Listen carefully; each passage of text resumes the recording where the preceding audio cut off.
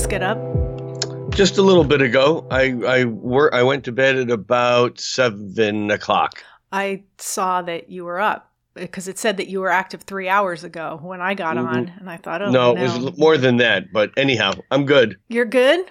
So I am. I don't know if I told you this. This is the first episode of a new series, part of Speaking of Jung, where I interview interesting friends of mine. Because speaking of Jung, I've kept it interviews with Jungian analysts, but Sure. I'm getting tired of that, to be honest with you. And I have so many people that I'm so interested in, and you're always at the top of my list. And so you're the first in the new series. What do you think of that? Well, I'm in Aries. I like being the first. You like it.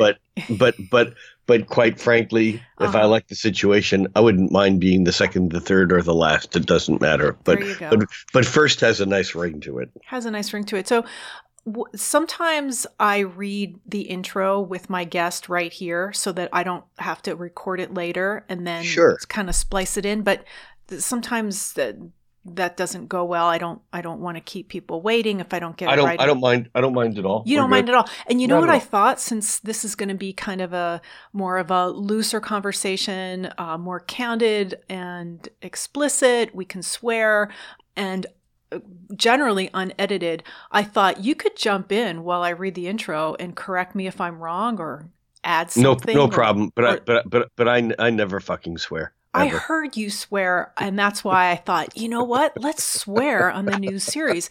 Because honestly, with Speaking of Jung, I'm pretty buttoned up, and that is not my personality. I mean, it isn't. And like I said, I'm growing a little tired of that. So I'd like to be myself a little bit more here, and I'm having a little coffee. How about you? Are you drinking anything? I'm having green tea, and I'm a espresso every day when I wake up, and I have not had any coffee for as long as I've been semi-isolated for a little bit over a month. I've not had any coffee, and that's good. I'm okay with that. You feel good? Yeah. Yeah. Yeah, I've done that before. I've gone off it, and right now I'm doing the bulletproof coffee with the grass-fed unsalted butter and the coconut oil. Yeah, I like it. Yeah, I like that idea. Yeah, I've always wanted to do that because, my Tibetan friends drink butter tea. And so I've had butter tea, and so the thought of butter coffee wasn't that repulsive to me. So no, and personally, anything that can be used as a delivery system for coconut oil or butter is good in my world. Oh, okay, great. So there might be some things in the intro, I wrote this, that aren't 100% correct, and I want it to be correct. So please jump in if there's anything that isn't quite right. Okay, so here I go. All right. Here's my opening. This is Laura London, and you're listening to the first episode of the new quarantine edition of Speaking of Jung. In this new series, I'll be recording informal discussions with my friends on their areas of expertise. These talks will be candid, explicit, and unedited. My first guest is my friend, Rick Levine.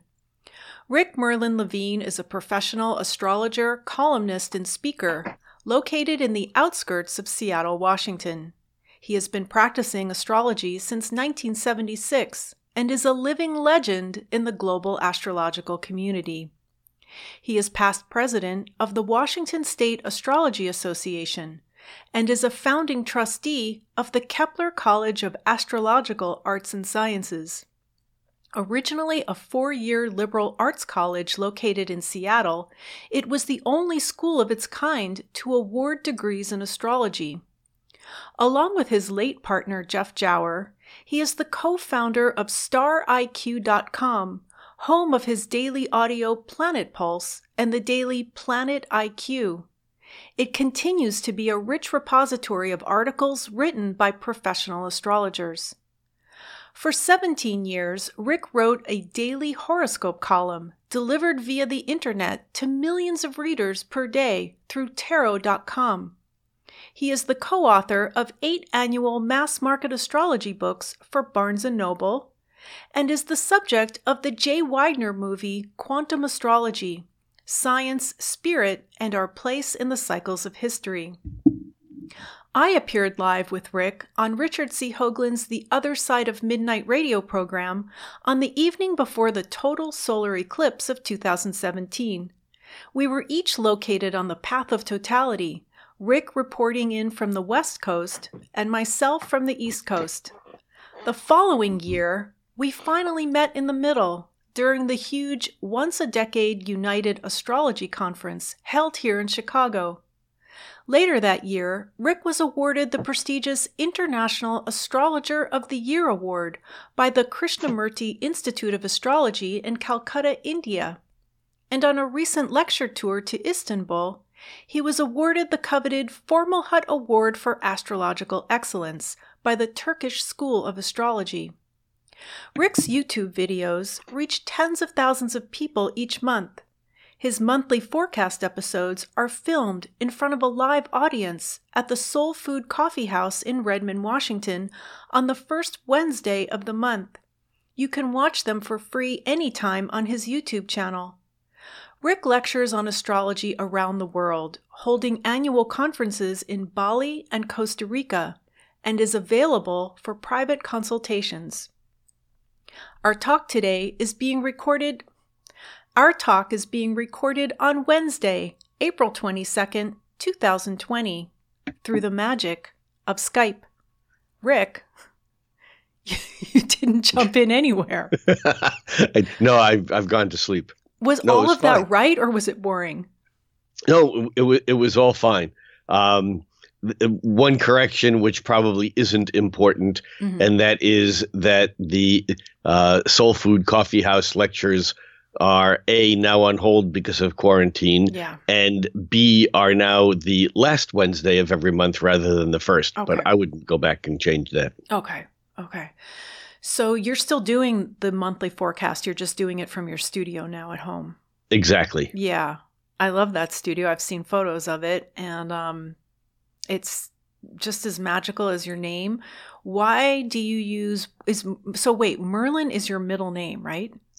Well, it actually is, and I was born Richard Michael Levine, and all through my youth, I never, ever signed my name Michael. I never used it. I like it for other people. It was just never my name. I was always Rick M. or Richard M. Levine. And then on a divorce about 25 years ago, God, has it really been that long? In most states, in the divorce proceedings, there is a provision for the woman to reclaim her maiden name so you can change your name with no court fee. And I took that opportunity because both friends and associates online, in the world of astrology and in the world of computer consulting, which I was doing a lot of through the late 80s and early 90s, everyone called me Merlin, and I identified with it. And so I just changed my name legally from Michael to Merlin. And so I am technically and legally on my passport and driver's license, Richard Merlin Levine. And it's just something that's always fit. I knew what I wanted to be when I grew up, when I was about 7 or 8 years old, the first time I saw Disney's Fantasia and the music the night on Bear Mountain, where Mickey Mouse plays the Wizard's Apprentice and makes the dancing brooms happen. I saw that. I was entranced, and I said, that's what I want to be when I grow up. I love it. Yeah. And so I don't know, just as an aside, so Jung was really into Merlin, and a couple episodes ago, Dennis Merritt talked a lot about it. And he was kind of in touch with Merlin the most at his lake house As soon as I said I wasn't going to edit this, I'm still not going to edit this. Bowling in his house on the lake, Lake Zurich, where he carved the square stone. I sent you those photos the other day. Yeah. So he most associated that place with Merlin. I've, of course, loved Merlin my whole life. And there was a bookstore, a metaphysical bookstore. Remember those? I do. Right. So there was one in Taos, New Mexico. It closed. It went out of business, and it was called Merlin's Garden, and it was the most magical little bookstore I had ever experienced, and I was heartbroken when it closed. And thankfully, every time you buy a book, they give you a bookmark. So I have all these original Merlin's Garden bookmarks, and I have a Merlin thing that's like a light switch plate cover that was made by this Italian artist in Taos. And so I see it. It's for my kitchen light switch. And so, and then there's you. So tell us about, what do you want to talk about, first of all? Well, I want to talk about everything in the universe from the tiniest little subatomic particles in atoms to the realization that astronomers just discovered that there were not millions of other galaxies, but billions, orders of magnitude more than they ever thought before. And so I'm good to talk about anything from, as Roger Penrose, the British mathematician, physicist, would say, from the very small to the very large. That's interesting you mentioned that. A couple of reasons why. There was a special on the Science Channel about 30 years of the Hubble telescope, and they're replaying it if anybody wants to catch it. The photos that they were showing and explaining were breathtaking of how and where galaxies are actually formed, and how Hubble is kind of a time machine because it's looking back billions of light years away. So, and that means that it took billions of years for that light to reach us where we can detect it. So we're really kind of looking back in time. So that fascinates me. And another thing is, one of the things I love about you, and I just want to tell everybody a little bit of the history. So when I first got a laptop computer, this was in the 1990s, and we had dial-up connections back then, and I would sit at my kitchen table with my laptop plugged in, because that's where it could reach the phone jack for my dial-up. And I would go to stariq.com and tarot.com. And those are your websites. You started stariq.com, and I found so many articles there, articles that you can still search for, written by Courtney Roberts Conrad about sports and astrology that I still use. She said they're outdated, but anyway, they are. All of that is still there, which I love. And you, with your YouTube videos, which came much later on, the monthly forecast is so important to me because you would go over the astrology of the month, the coming month, but you would also mention other things. And I would get stopped in my tracks so many times because you would say something that I had never heard before, or was so profound, or some obscure reference. So I love your work, and I like I mentioned in the intro, we were actually on the same show because we have a mutual friend, Richard C. Hoagland, and I was shocked to know that you knew him because I started listening to Richard back in the 90s. How do you know Richard?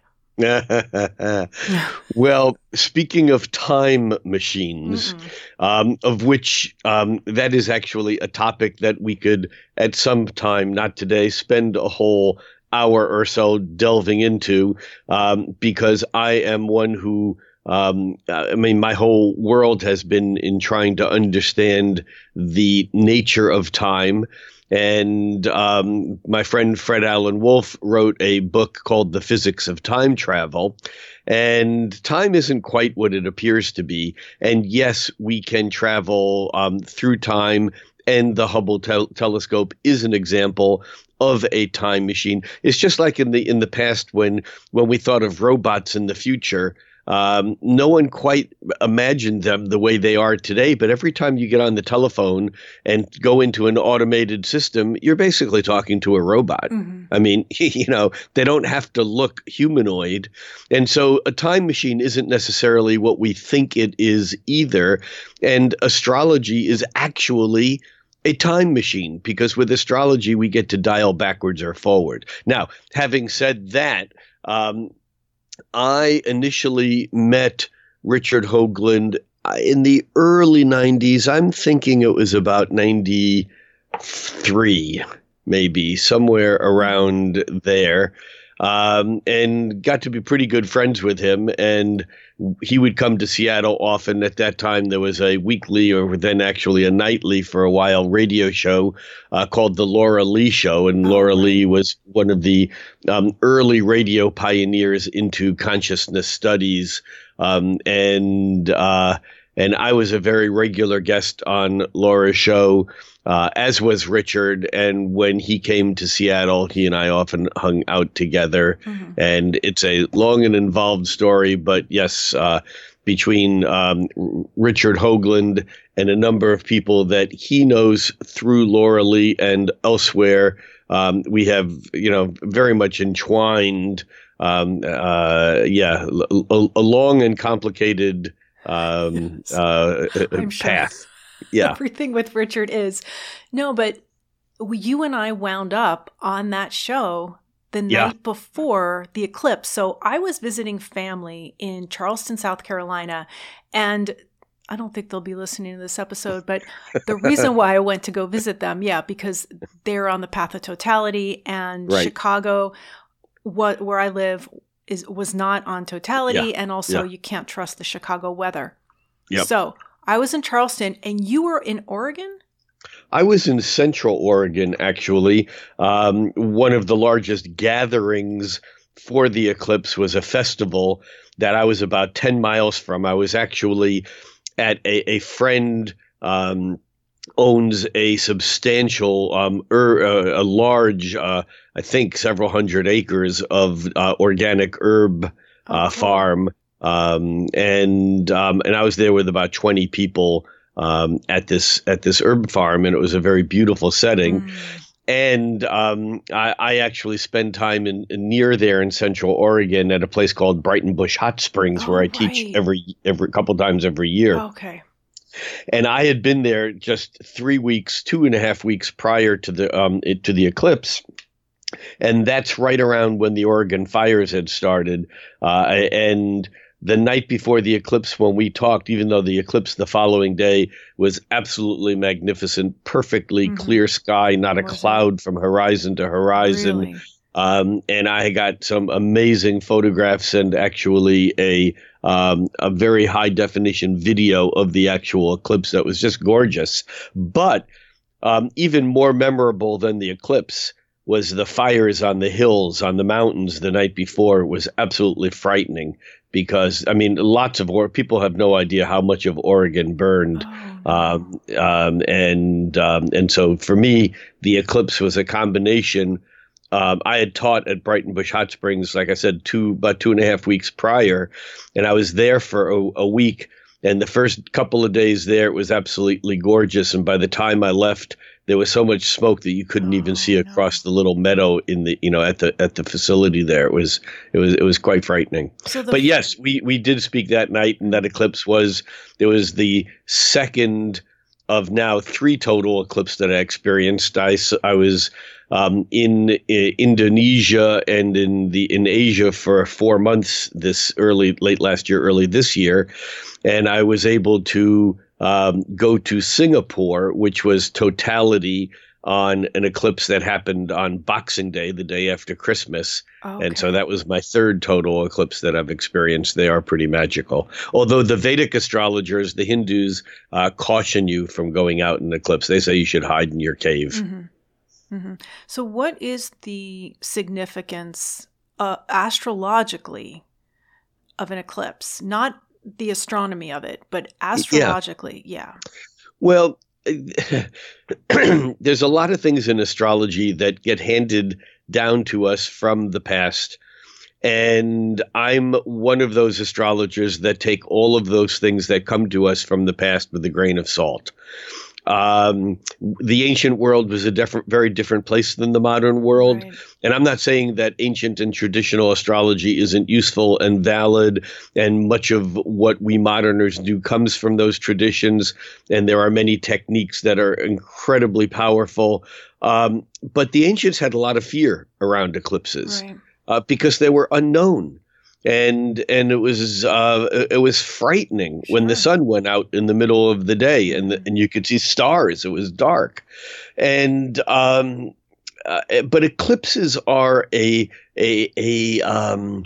what's the right word? They're an unusual, surprising shift in the energy.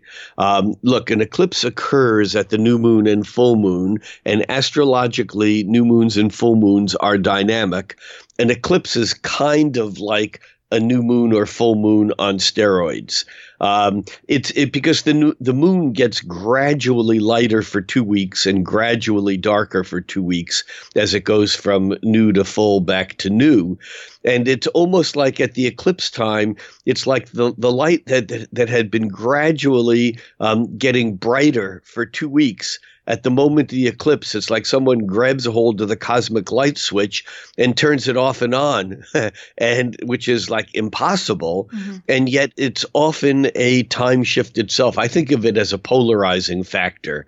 And it often has to do with a shift in the energy.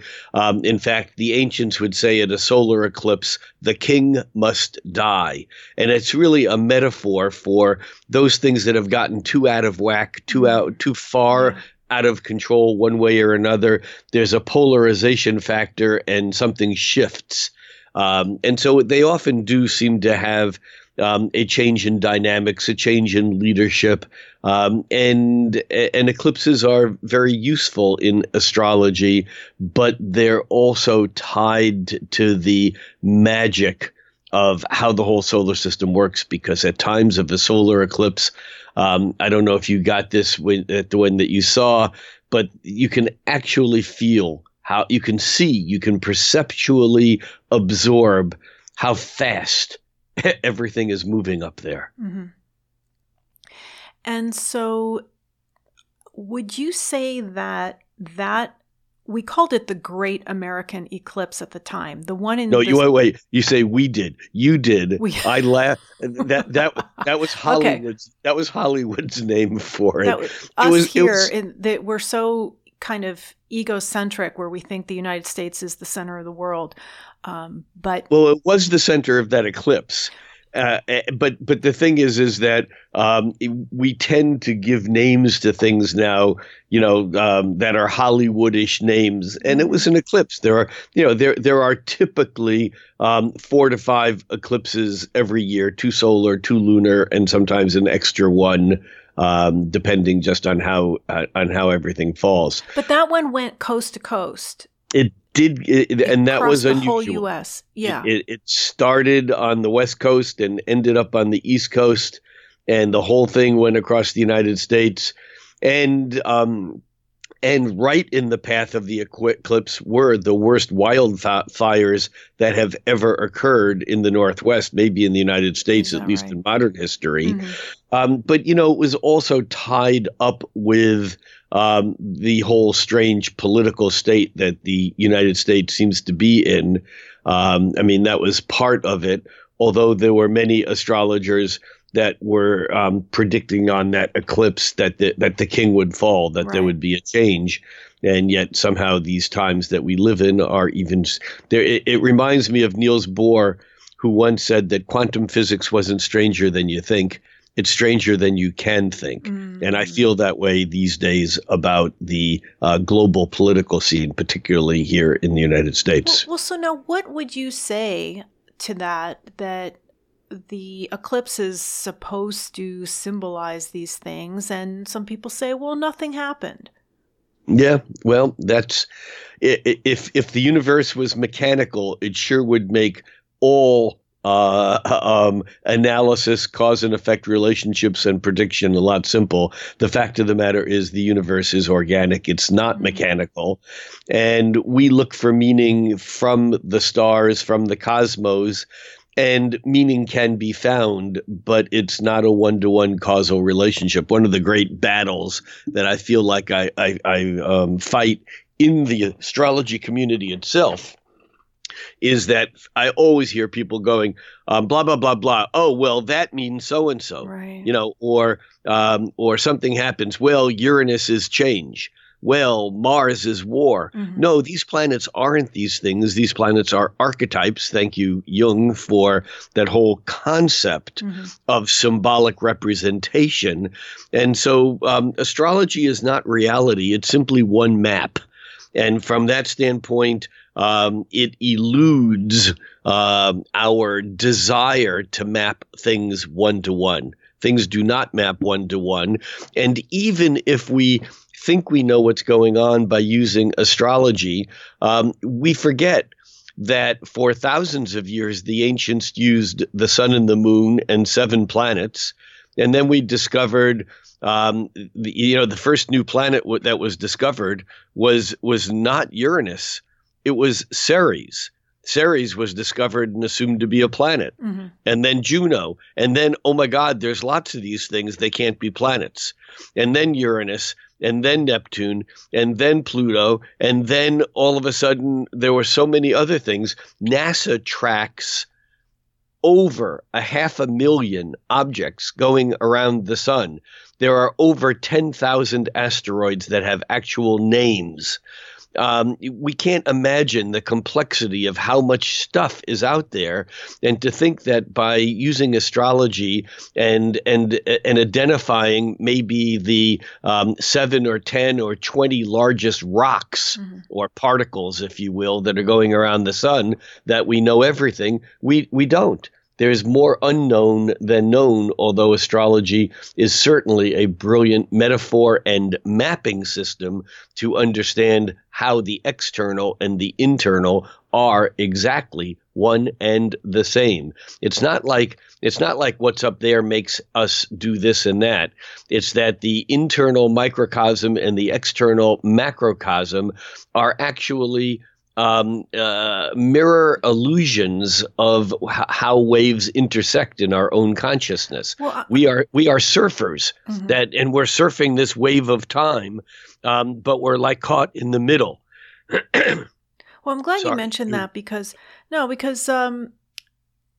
forgot what I was going to say. Oh my God. What I wanted to talk about was free will.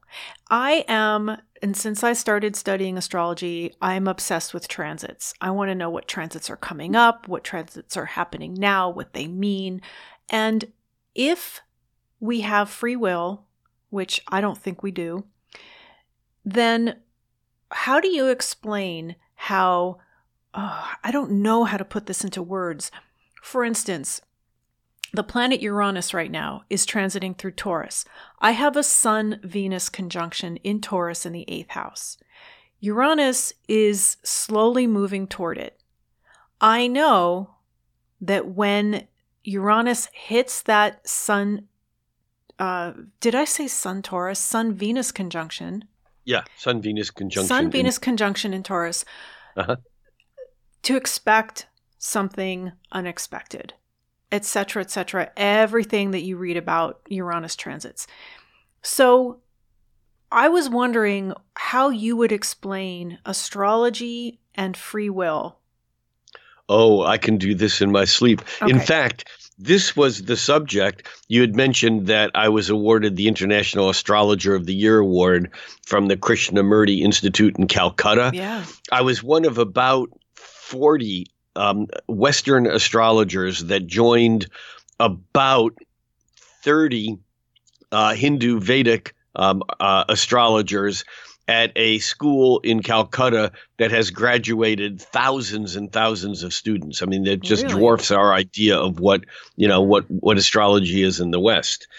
And the conference was a little bit like a TED conference, meaning that every speaker had 1/2 hour plenary session. It was all done together.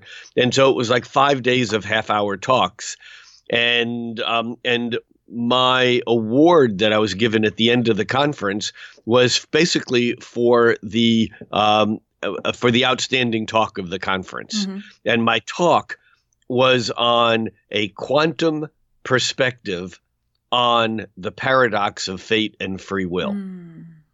And so this is something And of course, it may be on one level, it takes a bit of audacity or hubris to go to India and to tell them about fate and free will.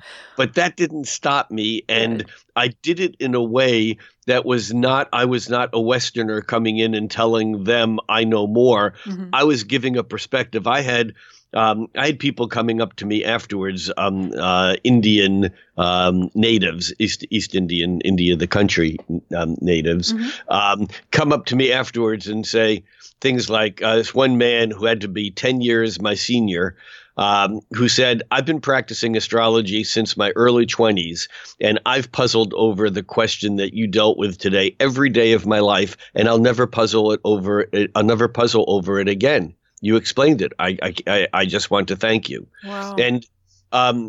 And the explanation, which I can do, I can do it in an hour and a half. I can do it in a half an hour, and I'm going to do it in a short paragraph. Okay. But understand that we are, as Nietzsche said that what he wrote, his aphorisms were like they were for men with tall legs, tall men with long legs who could walk from mountaintop to mountaintop. So we're not taking the trip down here in through the valley, through all the complexity. Right. We're just going to look at the tip of the iceberg. Yep. And it's basically this. Most people think of planets as rocks in space. You go out at night, you look at the moon, and you can see it. It's a crescent moon or a full moon, but it's a particle up there. Saturn, Jupiter, a huge particle. Mm-hmm. But these things are all lumps of matter. The fact of the matter is that is that the question of whether light is matter or vibration has puzzled scientists for at least a couple of millennia. Two of them, millennia. And we have gone back and forth thinking that light is vibration, no, light is particle. And of course, it was Einstein who absolutely clearly theorized and demonstrated how light had to be packets of energy, that there were photons, and yet we can still measure light as traveling as waves. And modern physicists call this the particle wave duality, that subatomic things, or maybe there are no things, they propagate, they travel like waves, like waves in water. They travel like waves through something, ether, something, air, something that's there or not there. And yet when we measure them, for the moment of measurement, they become a particle. But then somehow they continue to travel like a wave and exhibit wave properties. Well, it's my observation that the same is true at the macrocosmic level than at the microcosmic level. The Emerald Tablet, which most people know as the source for the adage, as above, so below, forget about the second part of that adage, and it's as above, so below. The within of things is as the without of things. The within and the without are the same. And so if that's true, quantum physics, the physics that have shot us out of the world of Newtonian particle physics, cause and effect certainty, and left us in this world of uncertainty where the causal relationships are not quite as linear as we thought. Think here just for a moment about Wolfgang Pauli and Carl Jung's synchronicity. Mm-hmm. But all of a sudden, physicists were dealing with the fact that cause and effect weren't what they thought they were. Things seemed to happen not necessarily according to our laws of cause and effect, and that quantum physics came up with the idea, with the notion that of what we call the particle wave duality, that things are at the same time both a particle and a wave, mm-hmm. and it depends upon whether we perceive it. The act of perception, as Fred Wolf would say, collapses the quantum wave function, and the wave for the moment that we perceive it becomes a particle. Now, I would suggest that this exact same phenomenon happens at the macrocosmic level. We think of the moon as a large lump of matter in space, but it's also the observational archetype of a 13 cycle per year frequency. It's a wave. Mm-hmm. All the planets are waves. Planet waves are a very real thing. A Saturn wave happens at 3 cycles through just a little bit over 3 cycles a century. The moon is a wave at 13 cycles a year. Pluto is a wave at 4 cycles a millennium, approximately. All these are approximate. So planets themselves exhibit the particle wave duality. Now, what I would say is this, that fate is to particle as free will is to wave. Okay. And what that means is, according to Heisenberg's uncertainty principle, Heisenberg was awarded the Nobel Prize in Physics for his understanding of the inverse relationship between particle and wave, meaning that at any given moment, the more you knew about where something was, the less you knew about where it was going. The more you knew about particle, the less you knew about wave. And I would say that fate and free will hold that exact same relationship. Explain how you view transits then. If you're doing a consultation on someone's natal chart and they ask you about upcoming transits. Right. Let's back up for a second. Okay. And for those people who may not be astrologically enabled, a transit is simply the movement of a planet in the current moment or in a moment of time, whereas we each hold a position of where the planets were when we were born. At the moment of our birth, it's like the universe takes a snapshot of the energy of the planetary locations at the moment we were born, and that map becomes in a way a metaphor, a symbol for how the light energy is tied up into matter in our lives, how we hold a shape through our entire life. And transits, as the planets that move through time continue to move through time, actually impact our natal our birth planets. And therefore, when we talk about natal astrology, we're talking about the who is Laura, because there are no physical cells in your body that are there today that were there when you were born. So what is Laura? Well, Laura, it turns out, and Rick, it turns out, we are shapes of gravitationally trapped light that is kind of held into a non-perceptible shape like a crystal. But the crystal is not just our physicality. So to me, transit astrology is like using a map. If I were to give you a map of the United States, it wouldn't tell you where you are on the map, and it wouldn't tell you where you are going. But if you were driving to visit me, to hang out in Merlin's cave, and if you were driving from Chicago to the outskirts of Seattle, you could use a map, and that map would basically help you understand the intersections that you would encounter as you drove from Chicago to Seattle, but it wouldn't tell you what was going to happen at any of those intersections. Mm-hmm. What happens at an intersection would be an act of free will. Now, if you're going 70 miles an hour and you hit an intersection, chances are you're not going to make a sharp left turn, meaning that we can't just hit an intersection and go in a direction unless we either are preparing for it, are aware of it, or if some outside force kind of catches us off guard or some opportunity comes along. Transits are a combination of fate and free will. Fate is what happens to you from the outside. Free will is what you do to respond to that act of fate.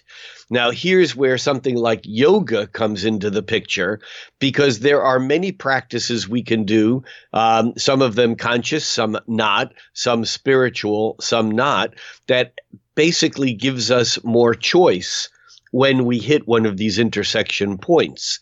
Your choices. A man named George Kelly wrote a book in I think probably in the late 50s, called A Theory of Personality. He was a practicing psychologist, therapist. And George Kelly's theory of personality basically said that when we make choices in life, we're limited by the worldview that we have. Whatever our worldview is basically gives us a container within which we get to make choices. And his point was that as a therapist, your job was to alter or expand a patient's worldview so that at any given moment and at major moments of decision that the patient or client had more choices. Now, this is something that's obvious, but we don't normally think about in those terms. If we are hitting an intersection and we don't even know that there's a choice to be made, we won't make it. Let me just jump in here. Absolutely. Yeah, but here's my thing.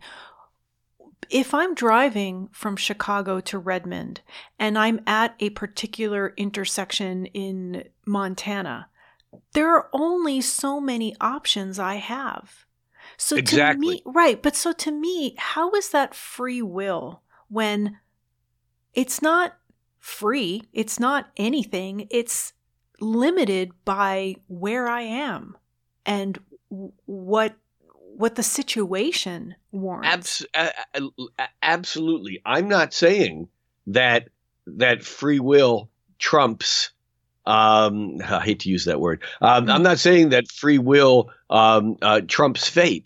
I'm saying that there is an inverse relationship, and that any given moment in your life, the more free will that you have to exert, the less fate there is. I mean, I think it was, our boy Jung who basically said that, when we're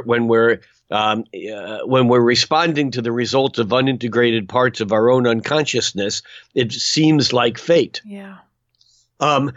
Excuse me. The thing is that, yes, at any intersection, our choices are limited. But there are some intersections where we have a lot more choices than we think we do, but we don't get to make the choice at the time we hit the intersection. We get to make the choice every day, every hour of our life, for weeks, for months, for years prior to that intersection. And if we don't do the proper asanas, postures, and I don't mean just the postures that we would do if we were practicing yoga. I mean, if we don't do the actual mental preparation, the spiritual preparation, if we don't expand our minds enough to know what's going on, we'll get to that intersection and we won't even know that we had a choice. Okay. Right. So I actually believe that if you were my client and I saw that you were coming up to a transit of Uranus, which is a once every 84 year, Uranus is an 84-year cycle. Mm-hmm. And as we astrologers have observed the function of Uranus, it appears that Uranus is often related to shocks, to surprise, to unexpected things. And I love the paradox of the astrologer's adage, expect the unexpected. Mm-hmm. I mean, come on, what the hell is that about? How can you expect the unexpected if it's unexpected? The thing is this, Uranus, so up until the discovery of Uranus, Saturn was the limit, the boundary. Saturn was the limit of perception. In fact, Saturn is etymologically, Saturn is the limit. Saturn is Satan. It's the gate through which light falls, including Lucifer, and becomes manifest in 3 dimensions. Saturn, and the Greeks knew this. Their mythology around Saturn was the gatekeeper of reality. So when Uranus was discovered in the late 18th century, our reality was shattered. All of a sudden, we realized that the limits of what we thought we had were not limits, that the little solar system that we live in all of a sudden tripled in size overnight. And it was shocking. Well, Uranus is electrical. It's like lightning. And Uranus often is shocking. But here's the thing, Laura. A shock can only occur if there's polarity, if there's tension. And most of us carry an enormous amount of tension in the relationship between going back to Jung, in the relationship between the opposites. You can call those opposites good and evil. You can call them male and female. You can call them day and night. You can call them yin and yang. But the tension between opposites, when it's great, what happens is that we bury one side of the opposite of the tug of war, and we express the other, and the buried side becomes unconscious, whether we bury it consciously, which would be an act of suppression, or whether we bury it unconsciously, we don't even know we're doing it, which would be repression. In either case, when a Uranus transit happens, those tensions, which are most buried, most hidden, are like lightning rods for reality to shock us, to show us both sides of the buried tension. So to say that our fate is to experience the unexpected is only for those people. And we all have areas in our life which are unconscious.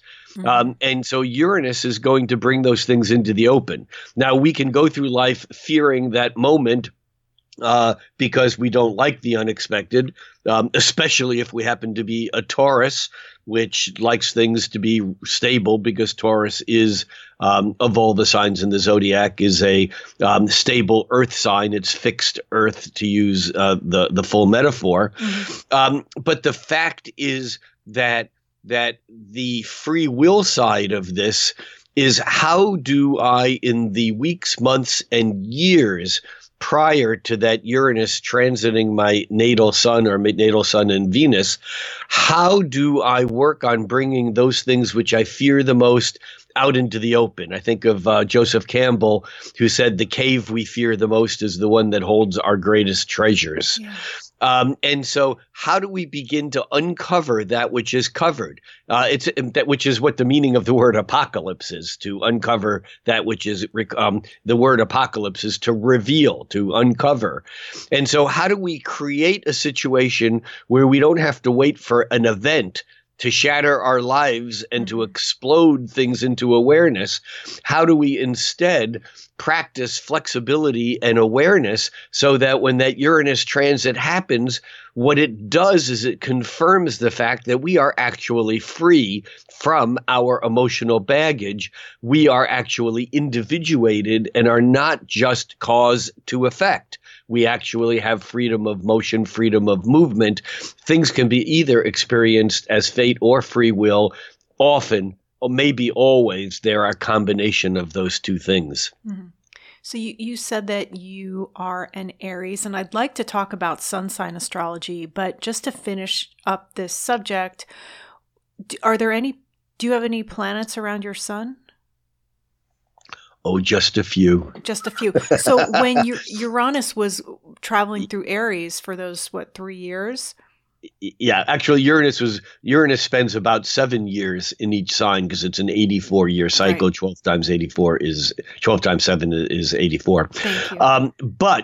And now again, we're talking about transits. So yeah. Uranus is now about a year and a half or two into its 7-year run through the sign of Taurus. Prior to that, it was in a 7-year run through the sign of Aries. And yes, as a person who has the Sun, Mercury, Venus, Mars all clustered in the middle degrees of Aries, and in my natal chart are actually wired with a fair amount of stress. I like to call it creative stress, right. Because as we know from psychology, that stress is not a bad thing. It's just not handling it is a bad thing. Mm-hmm. That stress is the creative force, whether we're training for the Olympics and we have that no pain, no gain thing going on in our head, or whether we're doing creative mental work. That stress is actually an initiating, it's a motivational factor. Mm-hmm. So yes, when the planet Uranus was moving through my chart and exactly meeting up with each of those planets, the Sun, Mercury, Venus, and Mars, and at the same time stressing other planets in my chart. Right. Yes, my life went through huge and dramatic changes and shifts.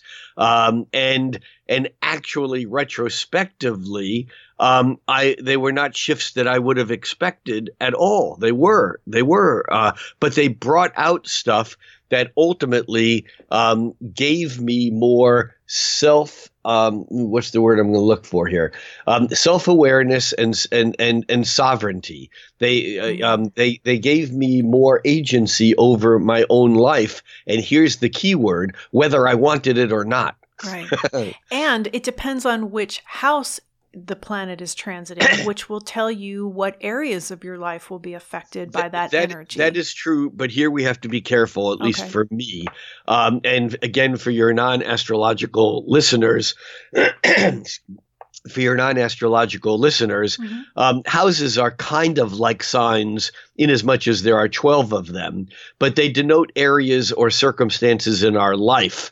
A sign I think of is like the country a planet lives in. So if you're born with, we're going to just jump to sun sign astrology and then back again.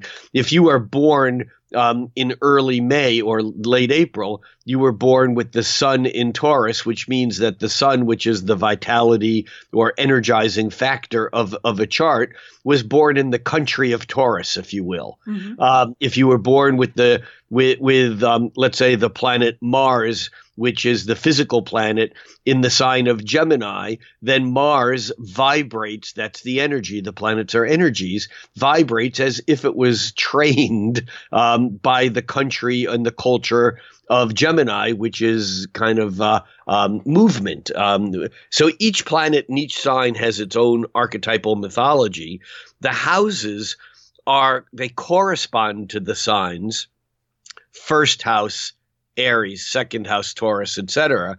But they're determined by a combination of the time of day and the time of year. I don't want to get into the mathematics of this now, but the houses have to do with areas of life.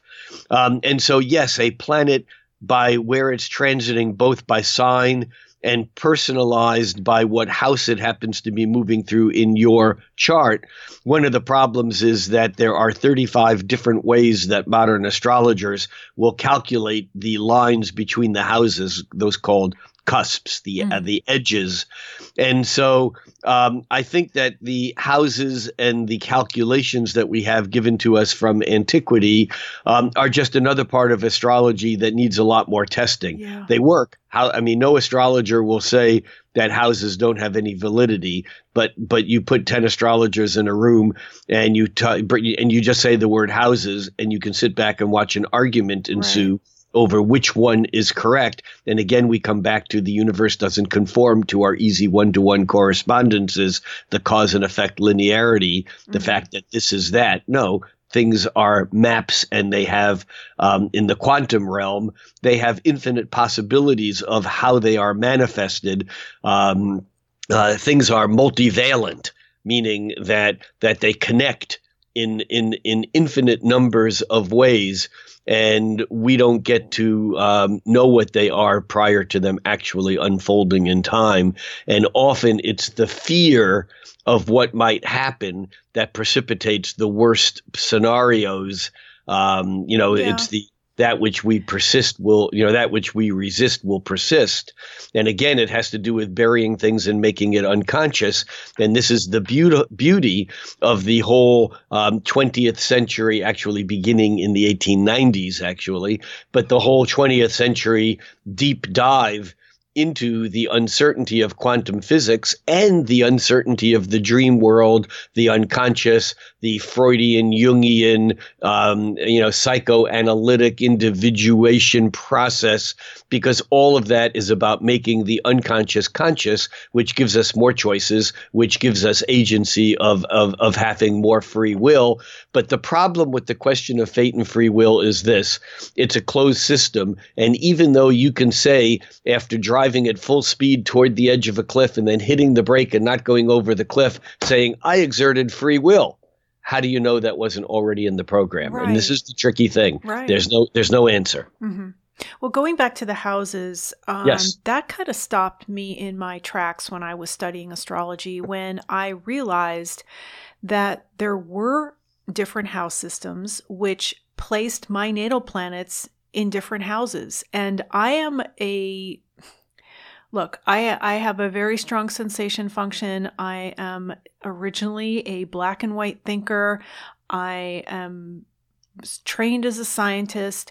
I want things to be exact. I want things to be black and white. And when I found that out, I kind of walked away a little bit from astrology because I thought, well, which is it? Which is true? Because when I first studied astrology, my instructor used Placidus. Well, then I had my first natal consultation with Robert Hand. He had just started using whole sign houses, and he was 100% convinced whole sign houses. So it threw me for a loop. But I do want to say, going back to sun sign astrology, the point that I try to hammer home every time I discuss astrology is that there is more to it than where the sun was when you were born. The moon was also in a sign. Venus was in a sign. Mercury was in a sign. And those planets make aspects to each other. So that's all important. It isn't just where the sun was. Yeah, sun sign astrology is actually a relatively new creation that had to do with astrology meeting the printing press. And the first use of sun sign astrology was in the early 1900s by a British man named Alan Leo, who popularized astrology of his time by writing about people's sun signs, because the only thing that we can know by knowing someone's birth date is what sign the sun was in, because our calendar is a solar calendar. And so therefore, every year on April 22nd, the date of this recording, the sun is every year in the sign of Taurus. So that way we know if someone's birthday, we can tell where their sun is. And the sun is obviously the brightest, loudest, largest piece of a chart, because it is the center of our little system here. But sun sign astrology, again, I come back to the signs as nations. If you put me in a room with 10 people, and 3 of them were born in let's say 9 people, because the math works out easier. Okay. And 3 of them were born in New York City. 3 of them that were born in rural India, and 3 of them were born in El Paso, Texas. I could make generalizations about those people just knowing where they came from. And in fact, if I talked to them for a minute or two, I could pretty accurately put them in the right grouping and know that this guy's from New York and this woman is from India and this guy, et cetera. Okay. But I know nothing about their lives individually. I know something about their generalized energetics. And that's what sun sign astrology is. Look, I made a bulk of my living for nearly 20 years writing mass market books for Barnes & Noble, writing a column for Tarot.com that was carried on Google when they were doing content, Yahoo.com, LA Times, Huffington Post, AOL. My column was read by tens of millions of people. I know about sun sign astrology, and I think it has validity, but it's only the gateway drug, if you will, to horoscopic astrology. It's the thing that makes people curious as to, wait a minute, there's more here than meets the eye.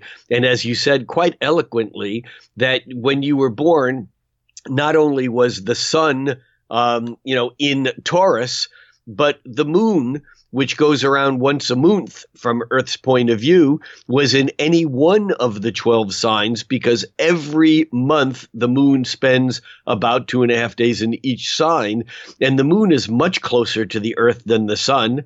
And it turns out in astrology, though, that distance, proximity, and size both may not matter, because we have Pluto, this little tiny object 2 billion miles away, that anyone doing astrology and watching Pluto move slowly through the sky is confronted again and again and again by its consistency of how it connects and relates to events here on Earth. But the chart itself, consisting of the sun and the moon and Mercury, Venus, Mars, Jupiter, Saturn, Uranus, Neptune, Pluto, other points of intersections of these planets called nodes and asteroids and other points, it makes when planets interact with one another, it's like two notes on a musical scale. And in fact, when you play two notes together, that's called a chord, two or more notes. In a chord in spatial geometry is the connection of any 2 points on a circle. Well, planets are just on a circle. They're on cycles. And when we have aspects, they're like the chords. They're the sounds that the planets make. So if you have two planets, let's say the archetype of Uranus, that is making a harmonious chord with your sun, well, you're someone who might work with the concept and ideas of unpredictability and change and invention and innovation very, very smoothly. Whereas someone else who has the planet Uranus at a hard angle, a discord, a 90-degree angle, that person might find the confrontation of change much more difficult to deal with and much more upsetting. And here, let me just jump in, because that was a great example. And another question that I wanted to ask you. Earlier, you mentioned, okay, I am a Taurus, meaning my sun was in Taurus when I was born. And Taurus is a fixed earth sign, kind of resistant to change, doesn't like change very much. But then you just mentioned how if the planet Uranus makes a favorable, harmonious aspect to the sun, which in my natal chart, it does. Absolutely. Uranus is in Virgo. And in my chart, Uranus is at, I think, 11 degrees. My sun is at 13 degrees. They form a trine. So that and would a trine is like a do sol. It's like the open sound of Gregorian chants that sounds very harmonious. So yes, your Uranus is harmonized with your sun, which basically doesn't change the fact that you like things stable, but you get a real charge also out of being the innovator, out of confronting things which are outside of the realms of some people's thoughts and ideas. And obviously, this is something that could dig in quite a bit further, but what you're saying is actually very true. Yeah. And so where I also came to struggle with astrology is, how do you put those two things together? Because they're saying kind of something opposite. Because the trine between the sun and Uranus is saying that there is a harmonious flow and ease of the unexpected and having to make changes. But that sun Venus rooted in Taurus is pretty fixed and stubborn and doesn't like change. So it doesn't like change unless it's changing. Then it doesn't like to stop change. You see, Taurus is not just resistance to change. Taurus is momentum. And if you're not, Taurus is Newton's third law. An object at rest tends to stay at rest unless acted on by an outside force. And an object in motion tends to stay in motion unless acted on by an outside force. Taurus likes inertia. And Uranus, you're right, does like to shake up that inertia. And of course, your chart is more complicated than just the simple relationship between those two planets. Mm-hmm. But what it does is it says that perhaps in your life, you've developed a way of moving through life that gives you tools to integrate these new radical, innovative ideas with more consistency and less disruption than someone who resists them always and then can be struck by lightning when they finally realize, oh my God, this is the way it is. It might be that you have stabilized, or at least strive to stabilize that eclectic, erratic, eccentric, polarized energy of Uranus and taken that black and white. You see, black and white. I always think of the song that Paul McCartney did with Stevie Wonder years ago, "Ebony and Ivory." Right. You know, black and white create the most amazing harmonies on the keyboard, and yet they're opposites. And so I would suggest that that we are all bundles of contradictory energy. Mm-hmm. And it's how we learn to, again, I'm going to use the word yoga, not from a standpoint of sitting in postures, although that might be useful, mm-hmm. but from a standpoint of the word yoga comes from the word yug, which is the yoke of an oxen. And in a way, we're all like having this force of the power of Taurus, of the oxen, and by learning how to harness it, we're not just wasting the energy or erratically being stubborn for no reason at all. Instead, we're learning how to work with the pulses of hold, release, of inhale, of exhale. And I think that again, when we come back to the Jungian process of individuation, it's how do I learn to contain these differences, these multitudes. I think of Bob Dylan, who's a Gemini, which is the erratic, clever, wordy, self-contradictory person, like Walt Whitman was a Gemini.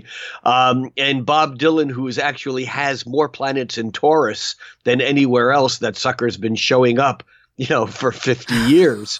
I mean, there's a Taurus energy of the stuff, but he has that Uranian different effect, but here's the thing is that he just released a brand new song that he just wrote.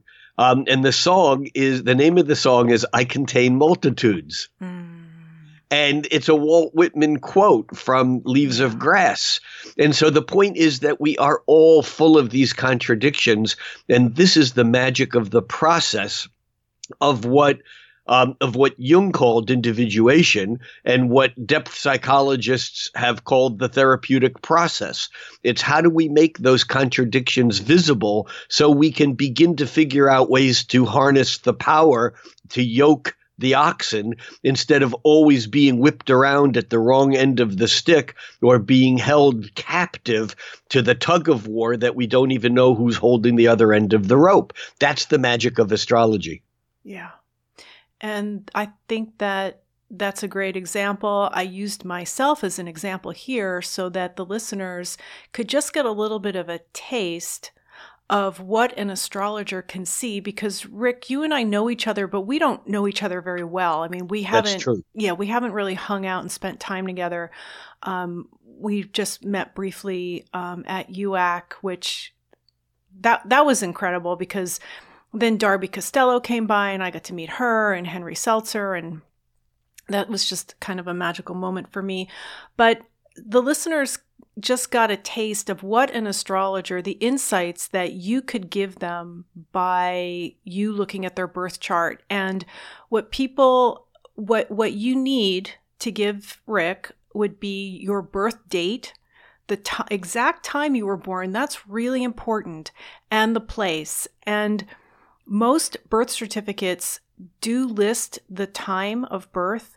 It depends on where you were born. Yeah, but some don't. And ask your mom. If it's not listed, ask your mom. She was there. What time you were born. But that specific time is really important. Would you tell us a little bit about why we need that? Yes. So it's not the time that's significant. It's the combination of the time and the place. And the place, okay. Because again, as Einstein clearly showed, time and space are intertwined. They are different expressions of the same thing. Great point. It's back to fate and free will. They're different expressions of the same thing. Particle and wave, time and space. And so knowing the time and the space, the place in which you were born, what that allows us to do is it allows us to calculate the horizon. And the horizon in astrology is the most personalized point in one's natal or birth chart. In fact, the word horoscope technically means your horizon. And let me explain by that. That the derivation of the word horoscope comes from the same root as the words telescope and microscope. The word scope is a Greek word that means to have a view of or perspective on. A telescope sees things far away, scope. A microscope sees things that are small.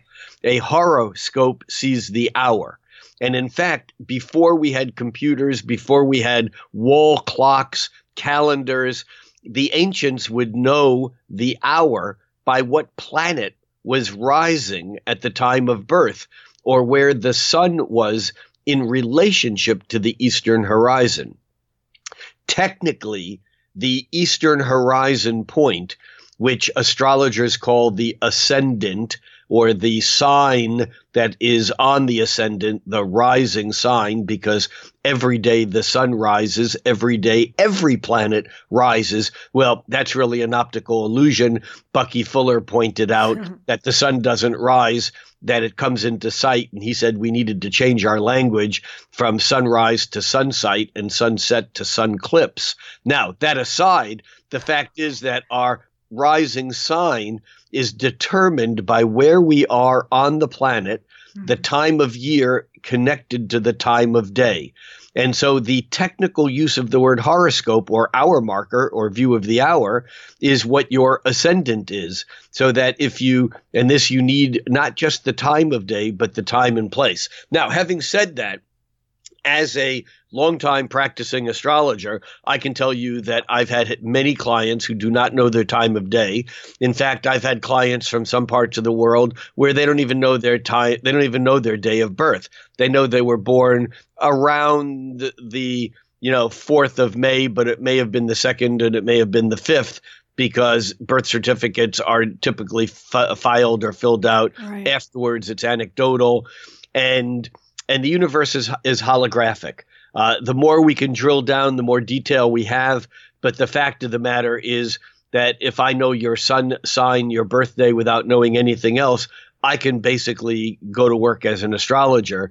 If I know within 24 hours your birthday, I have a bit of the hologram that I can work with. And yet, if I'm going to apply my full toolbox of techniques, then I'm going to need a combination of the date, the time of day, and the place, so I can calculate what point was on the eastern horizon, the western horizon, what point was directly, I wouldn't say directly overhead, but what point was what astrologers call the midheaven, which is the point that the sun would be at high noon, but understanding that in the wintertime that isn't directly overhead because of the warping, because we live on a globe. So yes, that is all necessary. And the reason that is necessary is that even though you may be a Taurus, your sun is in Taurus, the energy of that fixed earth vitalizes your chart.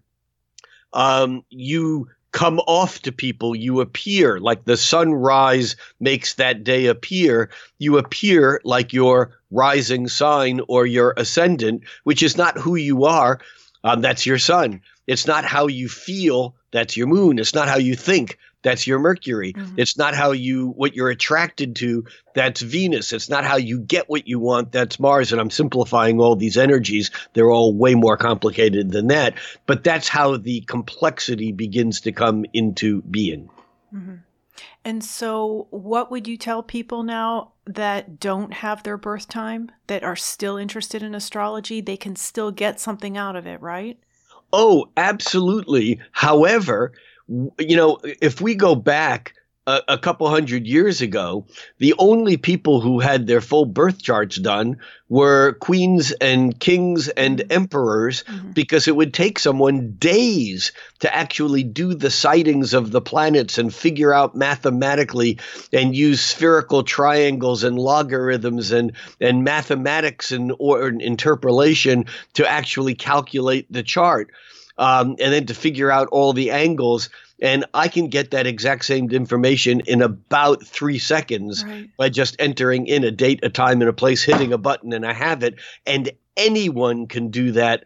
And there are many sites on the internet that will allow someone to calculate their chart. One of the premier sites, although there are many, is a site called astro.com or Astrodienst. It's run or owned by a PhD physicist in Switzerland, and you basically can have your chart calculated and have tools to begin deciphering it.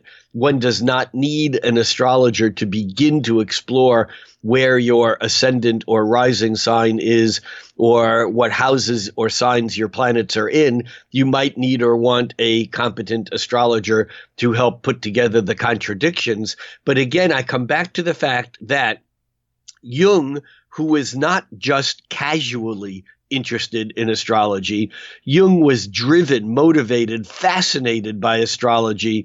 And in fact, for me, I came into astrology in a different route than many people do. Many people I know, many of my contemporaries, get into astrology because something happens in their life, it falls apart. They go to an astrologer, they go, holy crap, this is amazing. And then that tumbles them, right, down the path. Yeah. For me, I was fascinated from my teen years by Freud and Jung and esoteric concepts and things that were outside of the realm of the culture and the religions that I was brought up in. And when I got to college and became a psychology major, I have a BA in psychology. I devoured the depth psychologists, and from Freud to Jung to Wilhelm Reich to Erich Fromm to just a whole variety of things that have come out of that era. Mm-hmm. And I began also being interested in astrology, but I never made a connection between the two of them until I was handed a book by a man named Dane Rudhyar, mm-hmm. and the book was called The Astrology of Personality, mm-hmm. a reevaluation of astrology in light of 20th century psychology and philosophy. And as I read this book, I was stunned. I mean, I was 20 years old, and I was just stunned that Jung's entire system was astrological. Even though we think of Jung as Jungian psychology. Well, Jung didn't call his psychology Jungian astrology any more than Freud called his work Freudian, or for that matter, that Jesus called his work Christian. Right. I mean, they were just doing their work. Right. In fact, as we know, Freud called his work psychoanalysis. Wilhelm Reich called his work character analysis, and Jung called his work individual psychology, or the psychology of four types, or analytical psychology.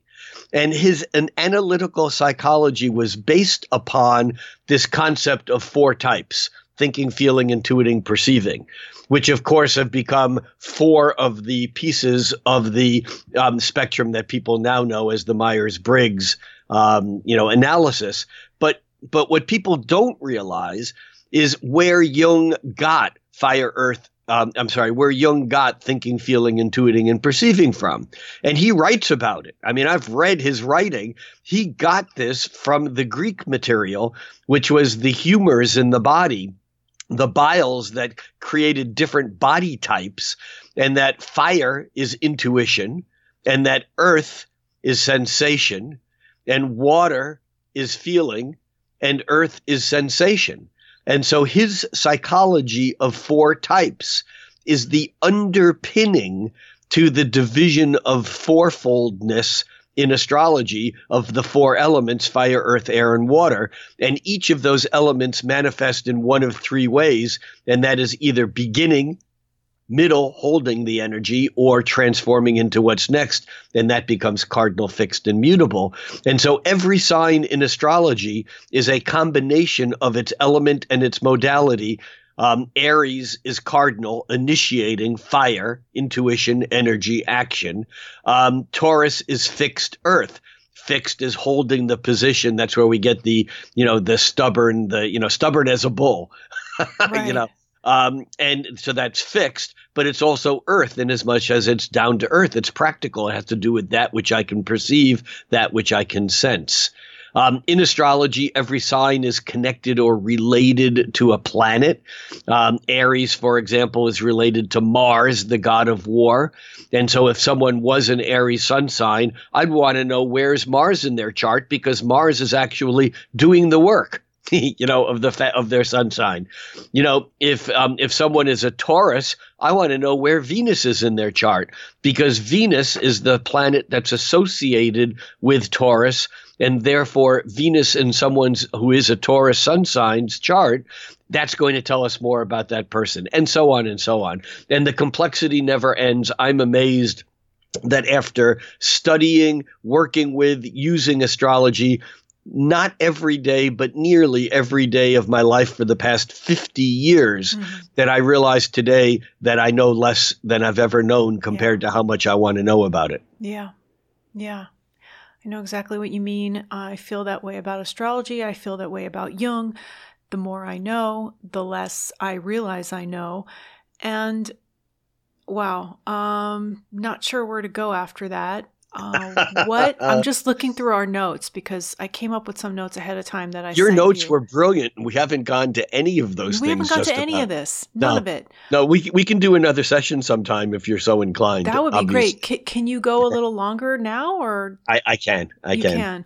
Yeah. So I think we would be remiss if we didn't talk about the current state of the world. And oh my God. So I can't say I'm surprised, because all of last year, all of 2019, just about every monthly forecast episode you did, which again, I want to tell the listeners, you used to record them live at Soul Food Coffee House and then put them up on your YouTube channel. But now, since everybody's in lockdown, you're recording them at home in your home studio.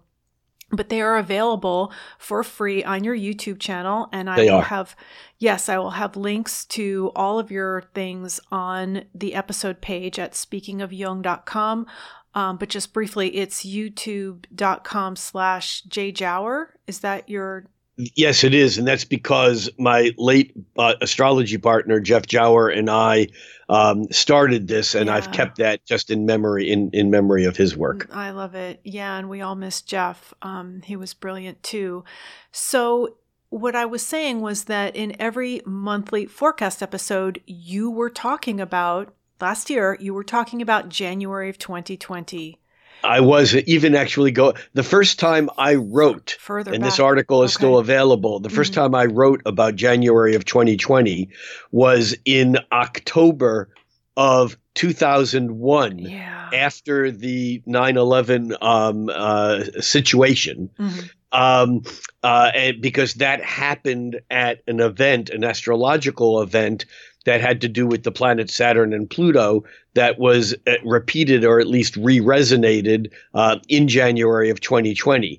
And when Saturn moved into the sign of Capricorn in December of 2017, in that monthly forecast that I did, which is still online, I recorded it in November of 2017. I said that Saturn is moving into the sign of Capricorn. It will be there for about 2.5 years, but Saturn only has one appointment on his calendar in this period of time. The only thing that matters as Saturn moves through the sign of Capricorn is his meeting with the big guy, with the Lord of the Hell Realms. Hell Realms is a metaphor for the unconscious, and that would be Pluto. And in fact, going through 2019, as I began to do forecasts both in writing and on podcasts and YouTube videos, I was saying back in November and December of 2019, back in November, December of 2018, and I was saying that the singular most important event of 2019, the singular most important event of 2019 occurs on January 12th, 2020. That was the line that has come back to me, that I can't tell you how many times I said that. And of course, it turns out that the first recorded labeled death from this COVID 2019 virus occurred within 24 hours of that alignment of Saturn, the planet of boundary, and Pluto, the planet of disintegration and deconstruction of boundary.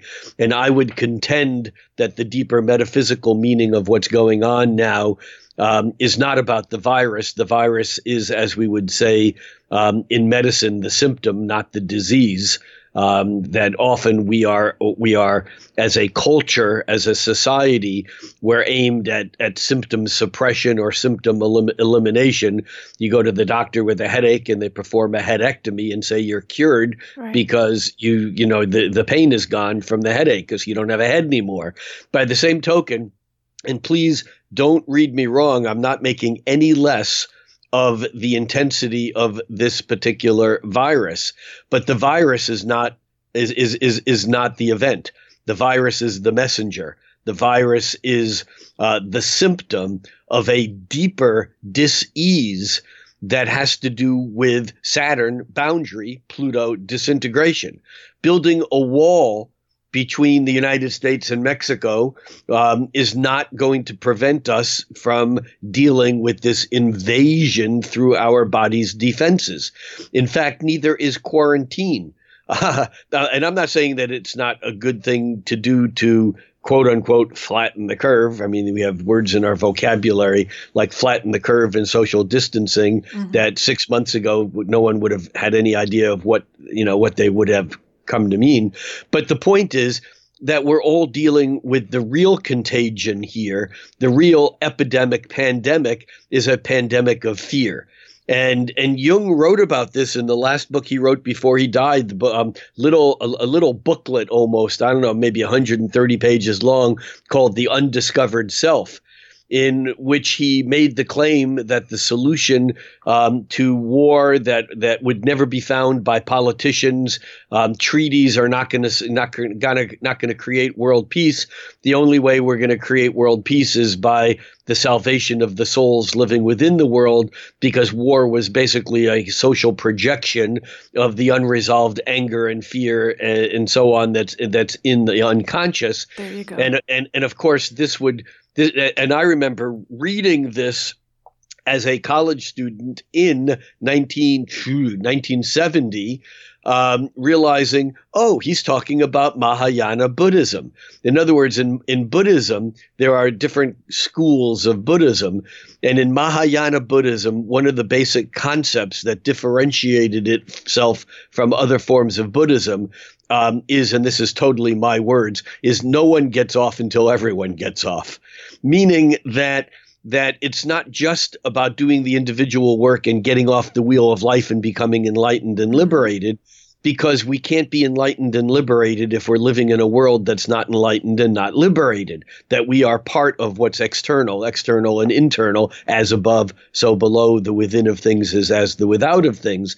Mahayana Buddhism basically says we all need to reach salvation if anyone is going to really be, reach salvation individually. And that's what Jung was saying. And so what we have now going on in the world is we have this epidemic of fear of people realizing that the boundaries they've built between them, their own individual consciousness and their suppressed and repressed fears, their psyche, are basically coming to them from the outside in the form of an alien invader that is actually a zombie. If I hear one more person say something about killing the virus, you can't kill a virus. It's never been alive.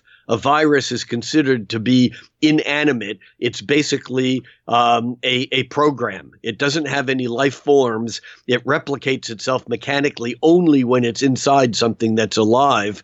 That a virus is not alive. Bacteria are alive, but viruses are not. So viruses, being not alive, they're like zombies. We're being eaten by this zombie apocalypse because, but it's not the virus that's the problem. What's the problem is the fear. What's the problem is the suppression of how we don't take care of our own individual health, how we have suppressed anger and resentment and worry, and those things become weakened immune systems. And I'm just amazed at the apocalypse, meaning the revealing, the uncovering of the truth that the United States government, most governments, the World Health Organization, the CDC, and certainly the medical pharmaceutical complex is not interested in health. They're interested in the capitalistic making money off of eliminating symptoms, but not curing the underlying cause. We need the Jungian type depth psychology to be applied culturally and socially.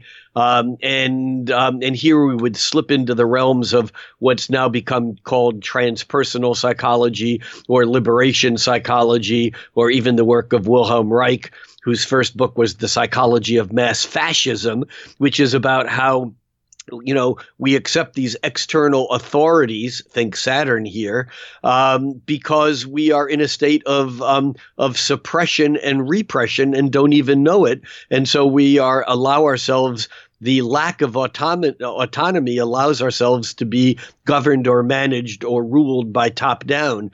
And I would say that what's really going on now with this virus, with Saturn, the planet of boundaries, aligning with Pluto, the planet of disintegration, is that we've stepped into the Bardo states, into the unconscious realms, into the dream state. What's true? Okay, this is a really basic thing. Normally, as we go through life, you being a Taurus, you want to know what's real and what's not real. And I would suggest that right now, the division line, which used to be Saturn, between what was real and what's not real, that's gone. That there is no real and unreal in the conscious. Everything just is. There's no past, present, and future. Everything just is. And we've now externalized through projection, through technology even, our unconscious minds. And we're now realizing the fact that no one knows what's going on. No one is in control. Whoever has the truth doesn't have the truth. And I don't care what that truth is and how valid it appears to be, that it's way more complicated than it seems. And it's way more simple. And the simplicity has to do with self-realization, individuation. And that's my short version of my what the hell's going on these days rap. And so what do we do where do we go from here? What do we do now? What do you say? Well, I think we work on two levels. And this has always been, for those people who know my work, I often close any lecture, most lectures with, the saying, think globally, act locally, which on Earth Day today, we're hearing a bunch of. I always say, think cosmically, act locally. And that little rap that I just did, I think is important. It's not that this is what's going on. It's really just an opening thought provoker for a conversation that we all could be having. And that's great. But think cosmically and act locally. What does that mean? I like to quote Ram Dass, who was quoting a story about Muhammad, who one day at a market came across a man who said to Muhammad, I trust in Allah. I'm going into the market. I don't have to tie my camel, do I? Because Allah will take care of it. And Muhammad said, trust in Allah and tie your camel. Yes. And and I think my advice to everyone, and I'm following it the best I can myself, and that is that trust that the universe is playing out as it should be. Trust that whatever our fears are and that what we don't get in some way has to do with a larger issue. But at the same time, tie your goddamn camel, meaning, quarantine yourself if that's what you need to do, if that's what you can do. Mm-hmm. Wash your hands. More than that is do what you can do to build your immune system. Why isn't in the $2 trillion that the government has passed or more now for this whole pandemic, why isn't every person in the country being issued vitamin C, echinacea, elderberry, andrographis, zinc? I mean, there's a list of things, and yet we don't look at this as a personal issue. We look at it as an external invader. Yeah. There's no such thing as external. What's out there is not out there. It's in here. The two are one and the same. So what do we do in this? There's only one thing we can do, and that's tie our camels. That is, take care of our personal lives, clear up our own individual misconceptions, find the truth, even if it means going into the Plutonic hell realms and not knowing what the hell is going on. At the same time, we can look at the outside and do what we need to do out there to work on transforming the whole thing. We're working on two levels. We obviously need to get through crisis, and so we are in a state of crisis management. But at the same time, my greatest fear, and yes, I take this whole thing very seriously, but my fear is not that I will die from this, although I am certainly in the statistical realms. I'm 71 years old. But my greatest fear is not personal death. My greatest fear in this is that when this crisis is over, we'll go back to the way things were. Yeah. Because that's the dis-ease. Right. And we'll have crisis after crisis, just like someone coming to a therapist, to an analyst they'll have crisis after crisis after crisis until they face the problem, until they begin to get it right. So that's what we need to do at this time. We need to begin looking for the truth. We need to begin, and we need to know that there is no truth out there, that the truth we're going to find is internal, and that the fear that we're feeling is a fear of invasion of boundary and total at loss. And how do I protect myself from something that's invisible and non-perceptible? And that's kind of my nickel shot on this. Very well said, Rick. I appreciate that. That was the best thing I've heard so far on this. You ready to wrap it up? Ready to wrap it up. All right. You stay with me while I read the outro? Okay. All right. Please visit the website Speaking of Jung, that's JUNG.com, for more information on everything that was discussed in this episode. There you will also find all of the previous episodes of this podcast, which are available to stream or to download for free. This podcast is also available on Apple Podcasts, Stitcher, Google Play, TuneIn, Spotify, and iHeartRadio. You can also listen to this episode on your Amazon Echo device simply by saying, "Alexa, play Speaking of Jung on Apple Podcasts," or TuneIn. Just be sure to pronounce Jung with a hard J. So with special thanks to my guest Rick Levine, this is Laura London, and you've been listening to a special quarantine edition of Speaking of Jung. Is that a wrap? That's a wrap. Do you need to go yet? I'm just going to stop the recording. Good.